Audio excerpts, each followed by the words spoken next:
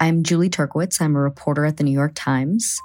I have been trying to understand changes in migration. So I traveled with photographer Federico Rios to the Darien Gap, this hot, mountainous, 70-mile stretch of jungle straddling the border of Colombia and Panama.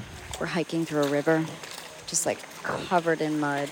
Many used to think that this route was impassable, but thousands have been risking their lives to pass through the Darien, almost all in the hopes of making it to the United States.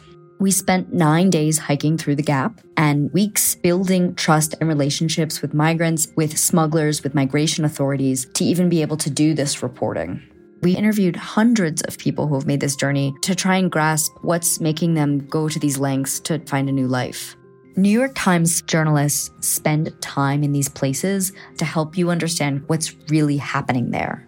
You can support this kind of journalism by subscribing to the New York Times. From the New York Times, I'm Michael Barbaro. It's Friday, November 22nd. Here's what you need to know today. And I did say to him, Ambassador Sondland, Gordon, I think this is all going to blow up, and here we are.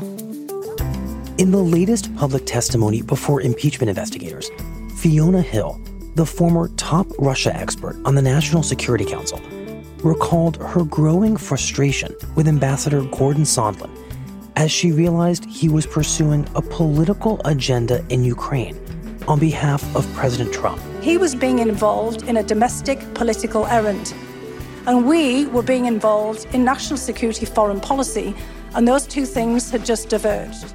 Hill testified that when Trump and Sondland pressed Ukraine to investigate the discredited theory that Ukraine interfered in the 2016 election, they were playing directly into Russia's hands, since Russia wants to deflect attention away from its interference.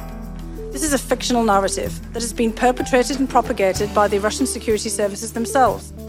These fictions are harmful even if they're deployed for purely domestic political purposes.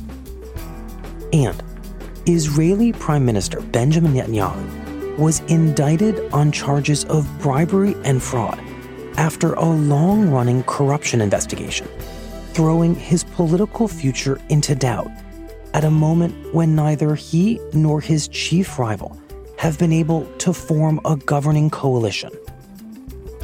The charges involve allegations that Netanyahu accepted hundreds of thousands of dollars in gifts in return for political favors and performed favors for Israeli media tycoons in exchange for favorable news coverage. That's it for today. I'm Michael Barbaro. See you on Monday. Looking to sell your car? Carvana makes it easy. Enter your license plate or VIN, answer a few quick questions, and you can get a real offer that is good for 7 days in just minutes. That's not all. Carvana is dedicated to making car selling easy. No need to get up. Carvana will pick up your car from your home after you finalize your offer. Visit Carvana.com or download the app today to sell your car without ever leaving the comfort of home.